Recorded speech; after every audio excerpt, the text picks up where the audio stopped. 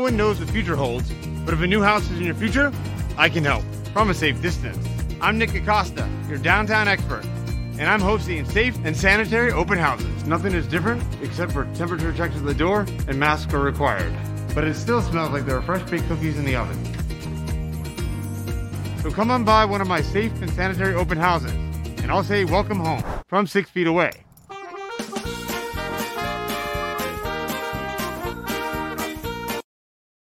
This is Home to All, an all-inclusive real estate podcast with your host, Nicholas Acosta. Nick sits down with guests to talk about real estate and how it works. Reach him at downtown.expert on Facebook and Instagram, or his website, www.downtown.expert, or call or text him at 407-508-8809. Enjoy the episode.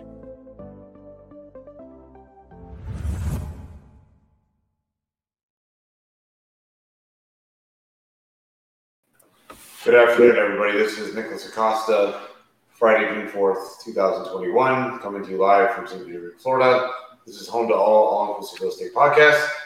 Of course, I've got Mike Synthetic from Blanchard Insurance on with me, and then we also have Josh Rivera from Burns & Wilcox joining us to talk about cyber liability today. Welcome both to the show. Yeah. Thanks, Nick, for having us.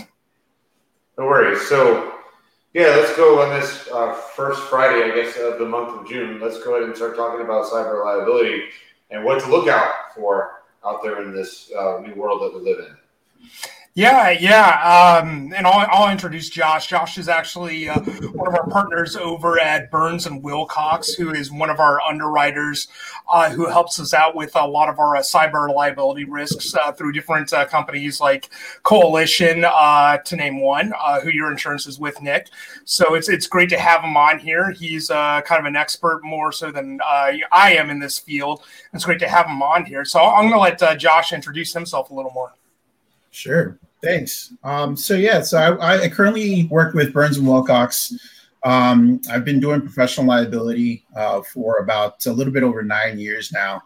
What professional liability is pretty much if you're offering some type of service, then it's the exposure for that you're offering. So, for example, real estate services, the errors and omissions for that. So under the professional liability umbrella falls the cyber. So cyber right now it's just huge. It's one of the most robust policies right now in the market. The coverages are constantly ever changing. Enhancements are being added. Most companies right now are offering some type of cyber coverage. So some of them are offering a standalone cyber policy, or they're adding some kind of cyber enhancement to another portion of the policy. So if you have a standard GL policy, is general liability policy, they'll add some kind of cyber component just so that you can see that you do have that. It's something that, like I said, it's in the forefront. So we're seeing, the attacks on the pipeline. We're seeing the attacks on that meat market recently. So the carriers are capitalizing in that and making sure that all the insureds have coverage and are kind of understanding, that the carriers are trying to provide coverage for that. What type of limits are you seeing on the standard general liability policy where they added as an enhancement, as you said, or to the typical business owner's policy? Let's say for like a title company or like a real estate office. So with those enhancements, what they do is they'll add a sublimit. The sublimit can be anywhere from $25,000 and up. It's something that you really want to have your agent, really go through the wording for it. A lot of those that are just enhancements are what they call reimbursements. So if you do have some type of cyber loss, the $25,000 isn't upfront. It's something where you have to pay out $25,000 and then later on get reimbursed. So that's why I typically go ahead and tell my insureds it's way better off to just get a standalone policy of at least $1 million in limits and up. And that way you have that coverage. You don't have that reimbursement. It's, $1 defense. So you have that coverage from the get. You don't have to go ahead and dish out the money beforehand. A lot of the sublimits for these enhancements as well go from 25,000, 100,000, 150,000. But if you're having to pay that up front, You need to have that cash available, and if not, then it turns into an issue. Yeah, and to add on to what Josh just said too, a lot of the coverage enhancements aren't going to be included in the sublimits. So they're not going to go out and have an active response to a cyber incident. So they're not going to have, like, for example, like Coalition has a whole program that's designed to recover data. They go up against ransomware attacks and whatnot. And it's what they're doing is like a lot of due diligence on the front end and the back end, unfortunately, if you do have a claim. So with this, and as Josh was saying, when you just have it as an endorsement added on to your regular business owner's insurance, it's commonly just going to be like a reimbursement. There's not going to be a lot of bells and whistles, not a lot of support that is built behind that. Right. So go ahead. No, I was just going to say that the coverage enhancements from something that's just endorsed on as opposed to a standalone policy. The main one is a cybercrime, which is what we're seeing right now in the news. So that cybercrime is huge, and usually for those endorsements that are just added on, they're not covering that. So that's another important fact to take into consideration when you're looking into getting the cyber. Let me ask you a question about cyber, because this is a question I've always had. Is I know most of the risk in regarding to people actually working in your organization, and as everybody knows, the larger a small business or a medium-sized business becomes and it turns into a larger business, the more unfortunately the risk you're going to have is protecting yourself against sometimes your own staff. If you have it's pretty manageable if you have a staff of 50 or under, or 20 or under. When you get into a business as a staff of somebody like 200 people, it's hard to mitigate that risk because your risk, starts going through the roof. Now, does cyber liability protect a business from the crime that's internal, like some employee phishing and stealing data information, or is there something you need to add on top of that? No, it does cover that. So that would be your first, that's your first party exposure right there. So you have someone within the office that's trying to, steal some type of information. That's first party, and that's definitely covered in a cyber policy. So, once your office starts getting larger and larger, that's when you start really focusing on having a carrier that offers classes that you can kind of request to have, to make sure that the staff are taking, make sure that the staff know, what the exposures are with emails, with random links to start clicking on, make sure that the controls that you have within the company are being followed in case someone asks for a deposit. Make sure that, phone calls are being made to make sure that the person that's asking is really that person and not someone else. That's kind of what Nick was talking about earlier, was the phishing, is just making sure everything is actually, who that person is or who's requesting the information. But yeah, once it gets larger, and if you have someone within your company that's, trying to do the phishing itself, that's definitely a first party coverage. And I think one of the things too, people, regardless of industry, and especially in the insurance industry, because I know there's we were talking about this a little bit last week, how especially in the insurance and real estate industry, there's a huge technology jump. The insurance industry has always been, lagging behind when it comes to technology. And as you've seen it too, Josh, in most recent years, we've made this huge jump to incorporating new technologies, new insurtechs, new ways of doing business. And the same thing on, where Nick is in the real estate world. And one thing I've noticed which is scary, is the incorporation of, virtual assistants or VA tech. And a lot of people think just because they go out and hire a virtual assistant, whether it's a company or whether it's an individual, and unfortunately on the insurance side, I see a lot of, of my peers and colleagues across the nation going out and hire some random virtual assistant in another country. And the thing that they negate is they think and they put their faith and their trust in that this person is, using a secure VPN, has virus, where, has their own cyber liability insurance. And in most cases, I would say 9 times out of 10, if not more, 99 times out of 100, they don't. And I look at that, and one of the questions I always ask is, do you have this VA on a secure VPN? What type of virus software are they using on their end? Yeah, you might want to buy cyber liability on your side, because guaranteed that's also, again, a huge risk. Are you seeing that as well? Yeah, I mean, we're seeing, a lot of companies that aren't really doing their research when hiring a third party. They're not asking those important questions about, if they have their own coverage, if they have, their own controls in place. And that puts, themselves in jeopardy if there is a loss. So what happens is that if your third party company does have a breach or does have something where it, shuts their systems down, you want to make sure that your policy does cover the third party and does cover your business interruption. So what happens is that if that third party, if you're reliant on that third party, being up and running, and you're losing money because of it, then you want to make sure that you have that coverage within your policy. And again, you said that's mostly available under the standalone cyber liability policies. Correct. Yeah, that's definitely something that's been an enhancement for the standalone policies. Now, something that's just endorsed in as an enhancement, I'm very doubtful that companies are offering that. Sure. And what type of industries are you seeing affected the most, across the board with a lot of, cyber liability attacks, cybercrime, ransomware? Oh, it's everywhere. It's everywhere right now. I mean, one of the most, probably one of the most vulnerable is real estate, just because, there's that transaction of money going across back and forth. You have people that aren't encrypting emails with routing numbers, bank account numbers. So that's definitely something that's a huge loss right now. I'm thinking, I think I read recently that the losses are, at least $230,000 and up, as far as an average.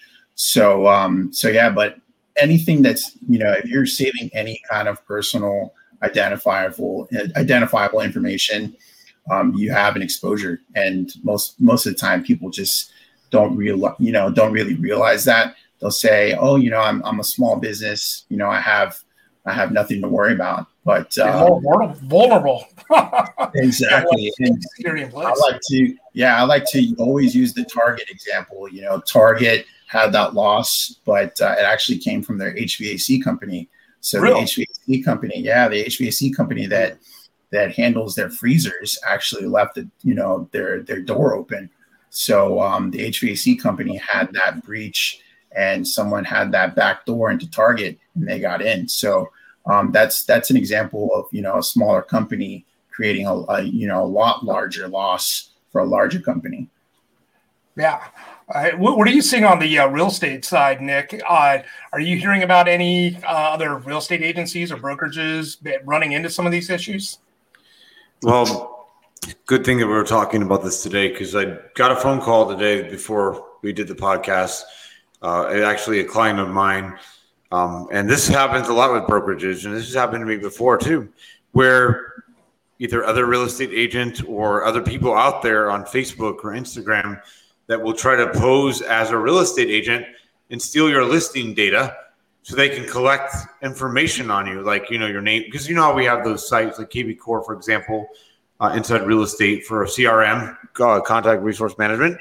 And so they try to pose as us, and this is happening more frequently, especially in the post-pandemic, and they duplicate your listing, put their name on it, they get you to click on it, and it steals their information.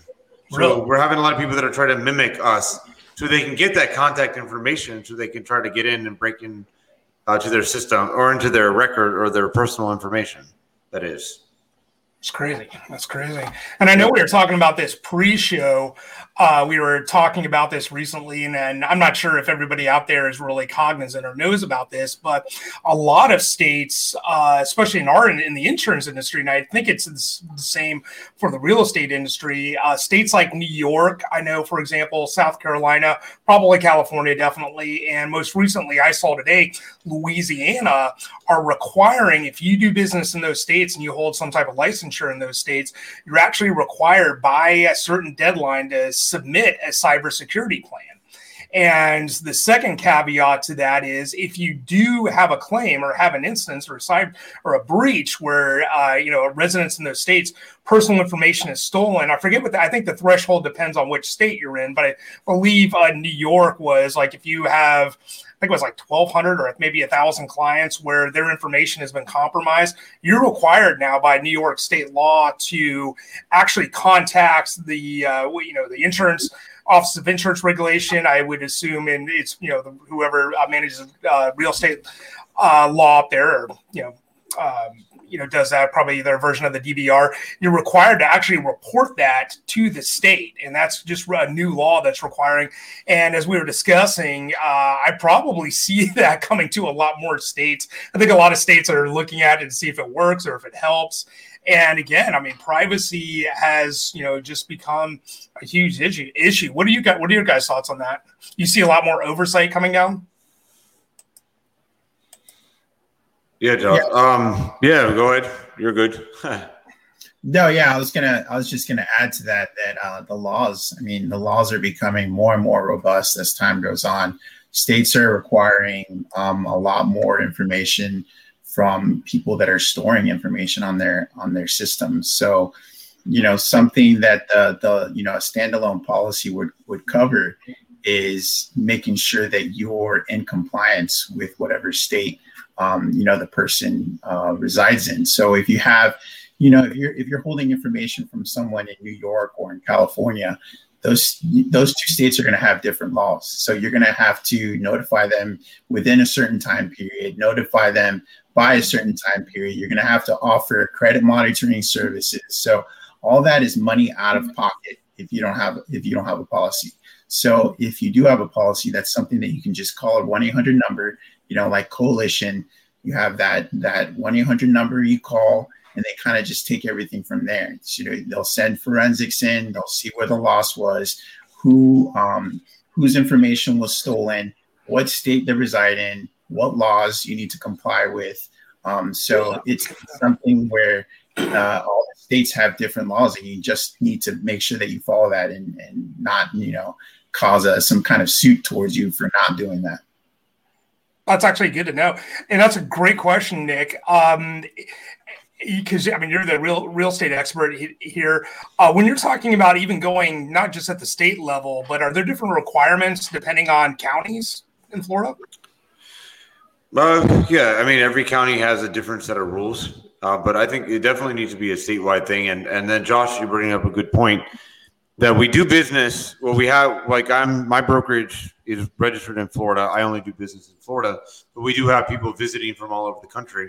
So that just brings up a point where maybe down the road, we're going to have some kind of oversight that we have to, if we know we're from another state, I guess we're going to have to comply with that state's law.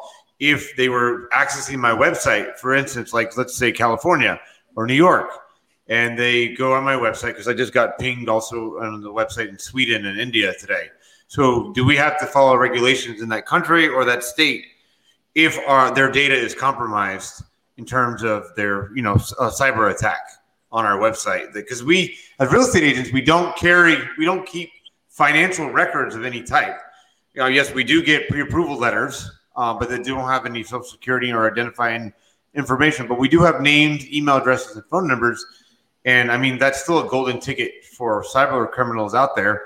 So so would that be something that maybe another state would hold me liable for if somebody got their stuff stolen from me in Florida and they live in California, looking at my site? Yeah, that's something that you definitely should ask your, whoever holds your policy. So I think Mike mentioned that you have a coalition policy. So that's definitely something that you should call them and say, hey, listen, if this were to occur, whose laws would we have to follow? So my assumption is that you would have to follow wherever the person does reside in, whichever state they reside in.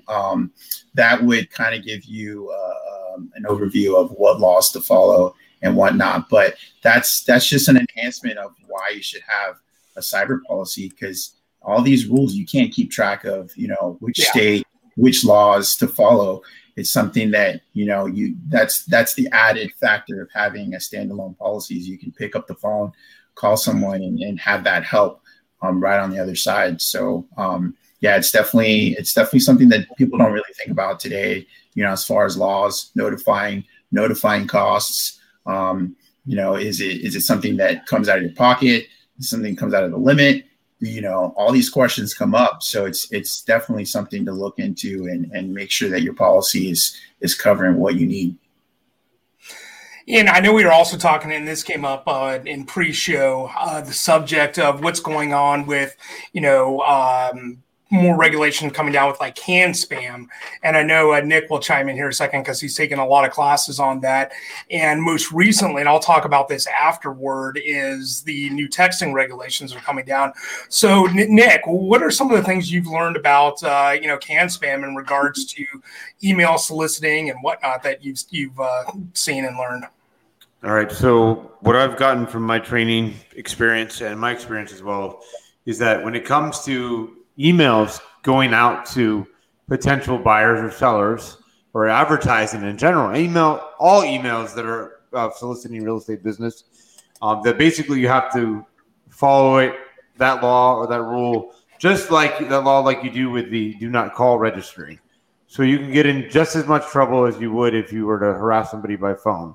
And they're on the list as a do not call list. So in terms of the can spam, getting back to that again, that one, you have to have an option for them an opt-out option, and also have a notice at the bottom of disclosure saying that they have the right to opt out of this. And that if you opt out of it, obviously they have to put this in our training constantly, because I guess people, even though when a potential client or a client opts out of it, real estate agents and brokers will continue to override that and send emails again, which is a big no-no, as we all know. So they're taking it very seriously. I know you're going to get into the text messaging thing, but I think you're going to probably tell me something similar to that, or similar for us to hear on that. Because if you're out there and they unsubscribe to your email chain, please do not override that instead of sending them emails again, because you'll get in serious trouble if you do it, just like the do not call registry. Yep. Yeah. A couple of things I didn't notice when I was doing some additional research yesterday was, I think there's like 7 or 9 main points, that are out there on the web, and anybody can look it up. Just type in can spam. You can pull up, federal laws that regulate it. But the 3 points, or 3 or 4 points, I should say, that I really always pay attention to is, number one, yes, opt out, unsubscribe, any type of button giving the person to opt out of those communications. And this is mainly for prospects and new clients. It's harder for them to come against you if you have a relationship. If they've been a client for 10 years and you forget to send, an unsubscribed solicitation or whatnot, it's, that's not really that big of a deal. It's more so of, cold calling or prospects, if we can call them that. Now, the other couple things I noticed on there were identifying yourself as a legitimate person. So if I'm sending out an email to a prospect, I want to basically say, I am calling you from Blanchard Insurance. This is the intent of my email that I'm sending you to solicit insurance or whatever it may be. The other thing I noticed on there, yes, that's exactly right there, was location, that you have to have a legitimate location listing on contact. So Nick's got to show that he's got a brokerage in St. Pete or a brokerage in Orlando. I have to show that I have an insurance agency in Orlando, and I have to identify myself in the subject line. And, and then I think the fourth point on there that was, you can't disguise what you're doing. So if I'm trying to sell you insurance, I have to clearly state that. I can't say that, hey, my name is Mike. I just want information about your car or your home, and not say that I want to, get the insurance. So I think some of the, 3 or 4 main points on there are very important. And I see, there's a lot of attorneys out there who are getting a lot of people out there, but a lot of their prospects to kind of figure this out and, come back against you.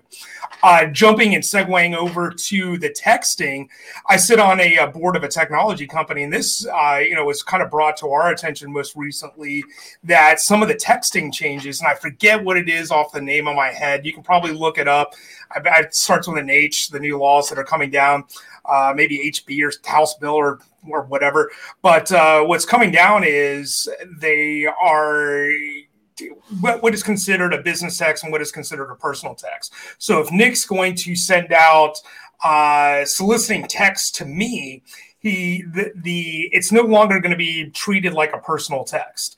It's going to be more scrutinized. I forget what they usually, it's like 140 characters, and you're going to have an opt-in, opt-out, which a lot of texting services too. But what really got me was the way that they're opening up the opportunity for the actual providers, like, your Verizon, your AT&T, and everybody else, to actually bill at a different level. So instead of billing at, what you would get on your average phone plan, they're going to be able to charge you a lot more money per text, and it's going to be highly regulated, from what I understand, coming down. Now, a lot of technology companies, you're not going to have to figure this out. A lot of yourself, a lot of the CRMs that, people subscribe to, a lot of the AMS systems and whatnot are trying to figure this out on their end. So if you're in the insurance industry and you subscribe to, let's say, Applied or Hawksoft or somebody like that, they're already trying to figure it out because they have texting solutions through their own CRMs. And I would imagine the real estate world, it's the same thing. If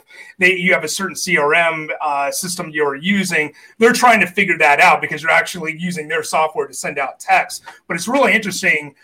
What I'm interested to see is what's going to come down in regards to the billables on that. So if, you get unlimited texting on your personal, phone plan, now are you going to be charged, an extra, $500 per month or $1,000 per month once the phone companies get to determine what those rates are? That's going to be interesting. And the compliance, because they're also saying that you're going to have whoever you're soliciting, you're going to have to keep records for your own compliance if somebody does opt out, and like Nick said before, and you don't honor that opt out. So that's interesting. Yeah, what are your thoughts on that, Josh? Because I was just looking on here too, Mike, while you guys were talking and listening to you, that I guess always, most brokerages or people may not know this, that when it comes to text messages, the CAN Spam Act for email applies exactly the same to text messaging. They have to have the option to unsubscribe. And at the bottom of my brokerage website through KB Core, it says specifically that if you click on this, that you're giving us the an authorization to contact you by text, email, or phone. But you also have the ability to opt out if you choose to do so.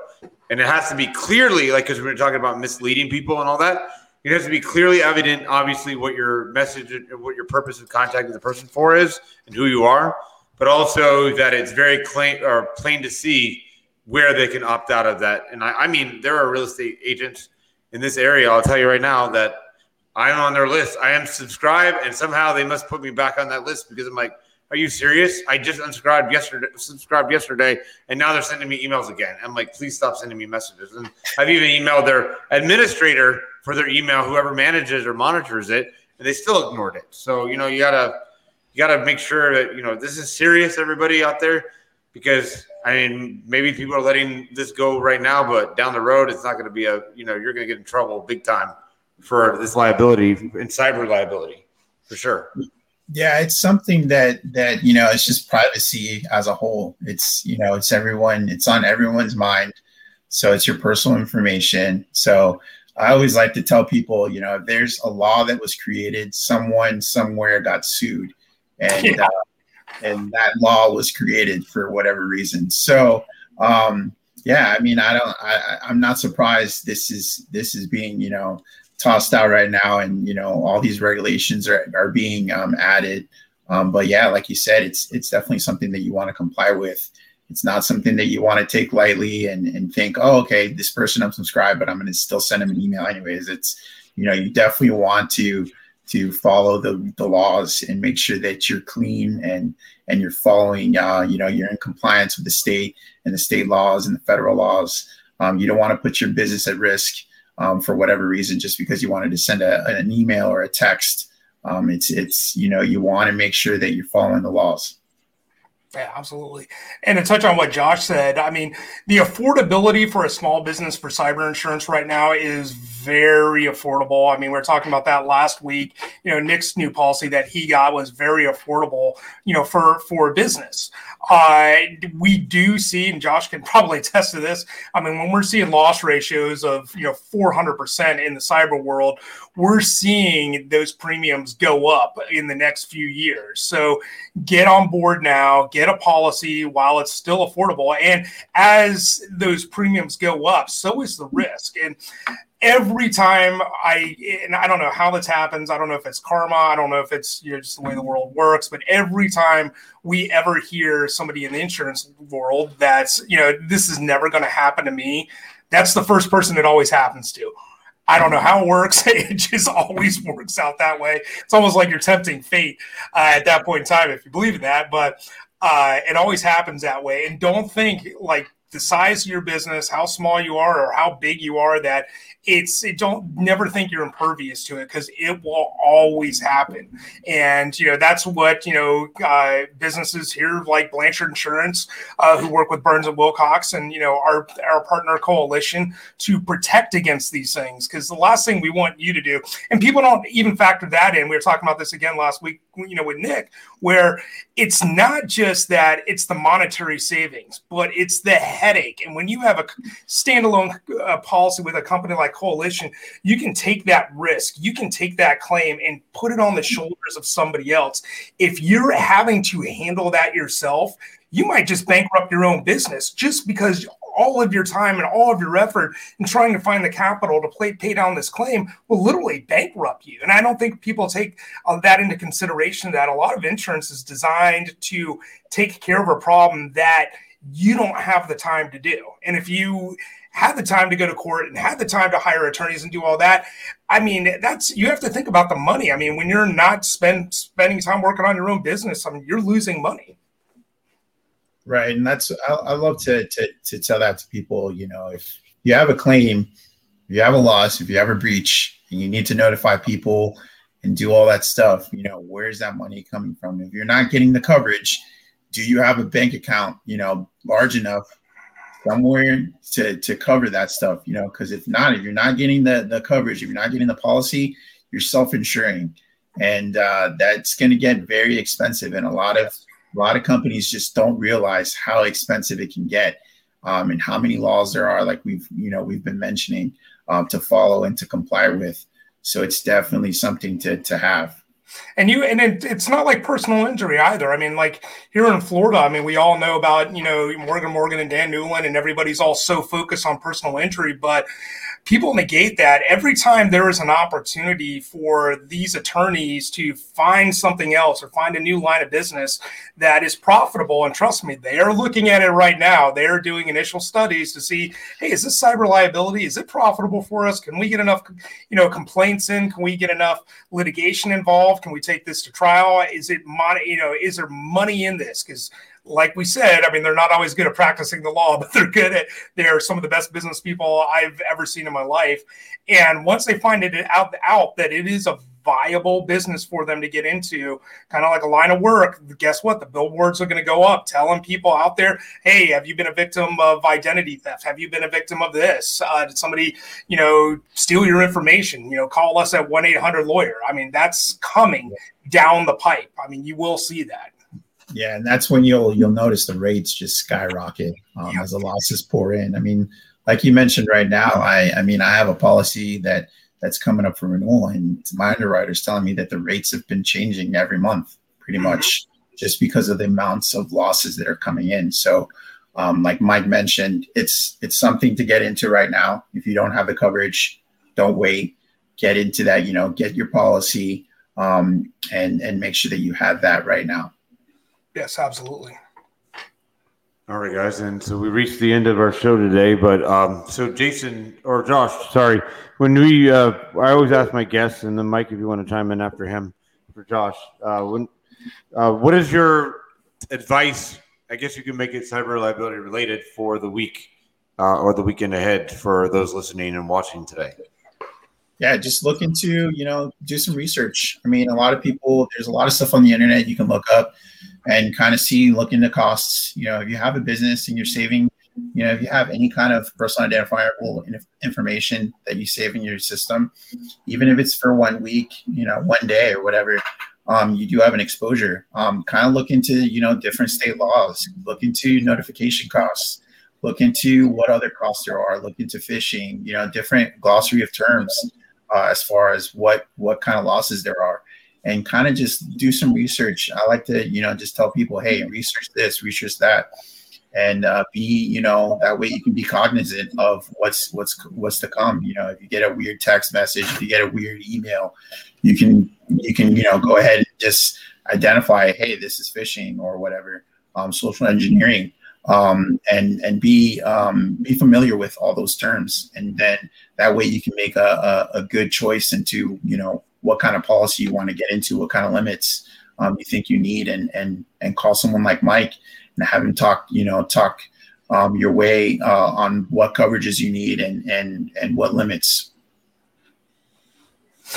Yeah, and I mean, I'll just kind of tack on to what Josh said for, my sage advice for the week. And I think I'll highlight one of the things he said, which is social engineering. I mean, it's getting more creative. I mean, I know we're all seeing it, whether it's in, your Facebook feeds or your Twitter account or your Instagram. I mean, that's a huge opportunity in a place that people kind of negate, where they will exploit you. And I mean, I look whether, how much information you publish on Facebook. And I will say people that I see publish on, people put everything out there on Facebook. And when you're doing that, especially for business purposes, and I know a lot of businesses, we do it. Real estate industry does it. Everybody does it. They're using social media for business. Just don't think because it's under your personal account that you're not liable or you're not a target. Because just this week, I'm getting a friend requests, coming in. I've noticed an uptick in it over the past 12 months, where you're just got more fraud, and it's just coming from different IMs and different friend requests out there. And it's just people phishing.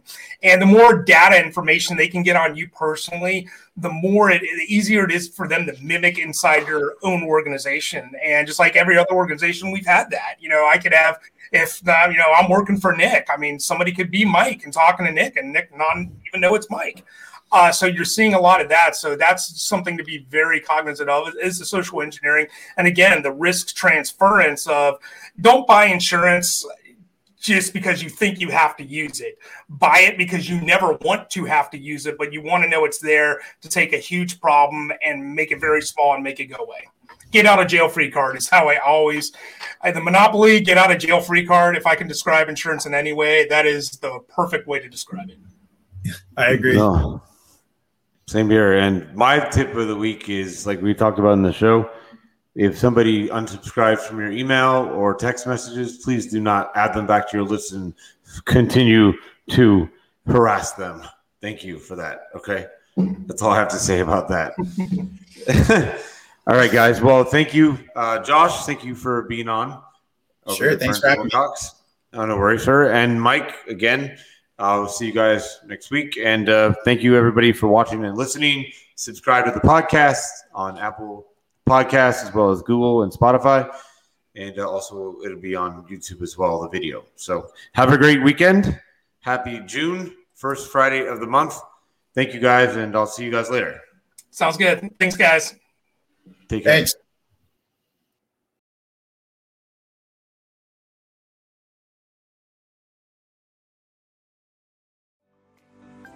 This has been Home to All, an all-inclusive real estate podcast. Find Nick on Facebook and Instagram at downtown.expert, and also his website, www.downtown.expert, or call or text him at 407-508-8809. Thanks for listening.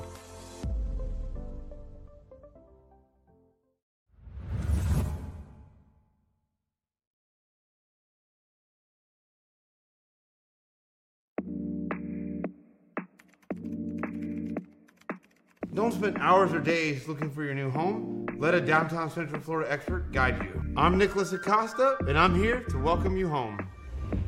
Being a Florida native, I know how exciting, stylish, and convenient the downtown lifestyle can be. From the nightlife scene in the heart of downtown to the natural beauty of Florida. I'm Nicholas Acosta, and I'm here to welcome you home.